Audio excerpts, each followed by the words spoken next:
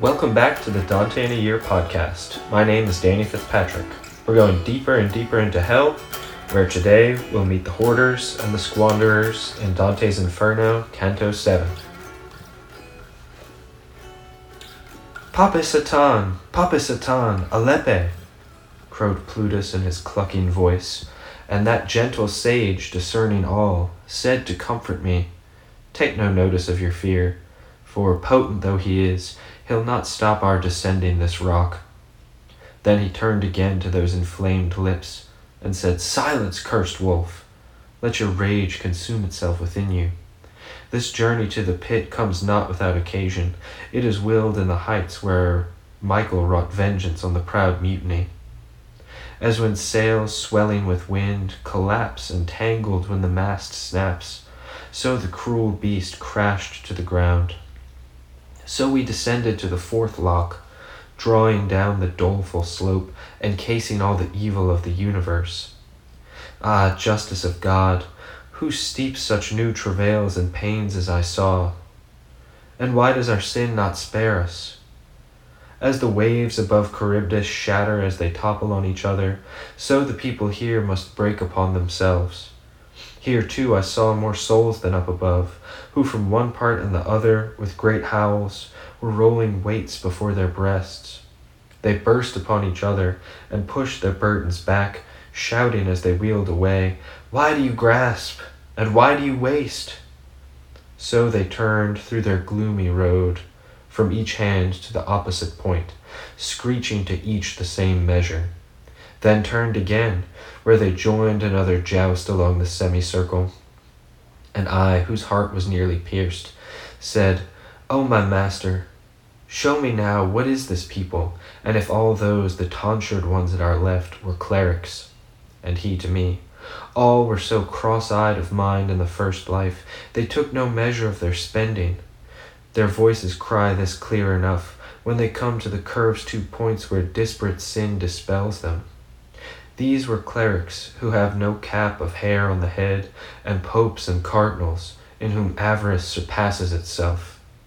And I, Master, among such as these I ought well recognize a few at least, who were immersed in these contestant evils." And he to me, "You assemble an empty thought. The undiscerning life that soiled them now darkens them to any recognition.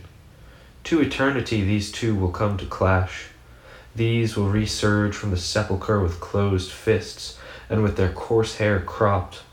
Their giving and the grasping have torn their lovely world away, and put them to this scuffle. As for that, I'll preen no pretty words. Now you can see, my son, the brief bluff of the goods we commit to fortune, for which the human race rebuffs itself. For all the gold there is below the moon, and ever was, could never give repose to one of these worn souls. O master," I said, "tell me now as well, this fortune on which you touch, what is it that holds the good of the world in its branches?" And he to me, "O silly creatures, what ignorance it is that confronts you. I wish you'd imbibe my sentence against her. The one whose wisdom transcends all made the heavens and gave them guides, that every part should shine on each other, equally distributing the light. Likewise for the worldly splendors he ordained a general minister and guide, who at times transmutes these vain goods from people to people, and from one to another blood, above the defense of human sense, for which one people rules and another languishes, following from her judgment, which is hidden as a snake in the grass. Your wisdom can't contend with her. She foresees, she judges, and she pursues her reign as all the other gods. Her permutations bear no truce. Necessity makes her swift, so often shifts the sequence of events. It is she so often pressed upon the cross by them that would give her laud, giving out blame and fault with evil voices. But she is blessed and doesn't hear them.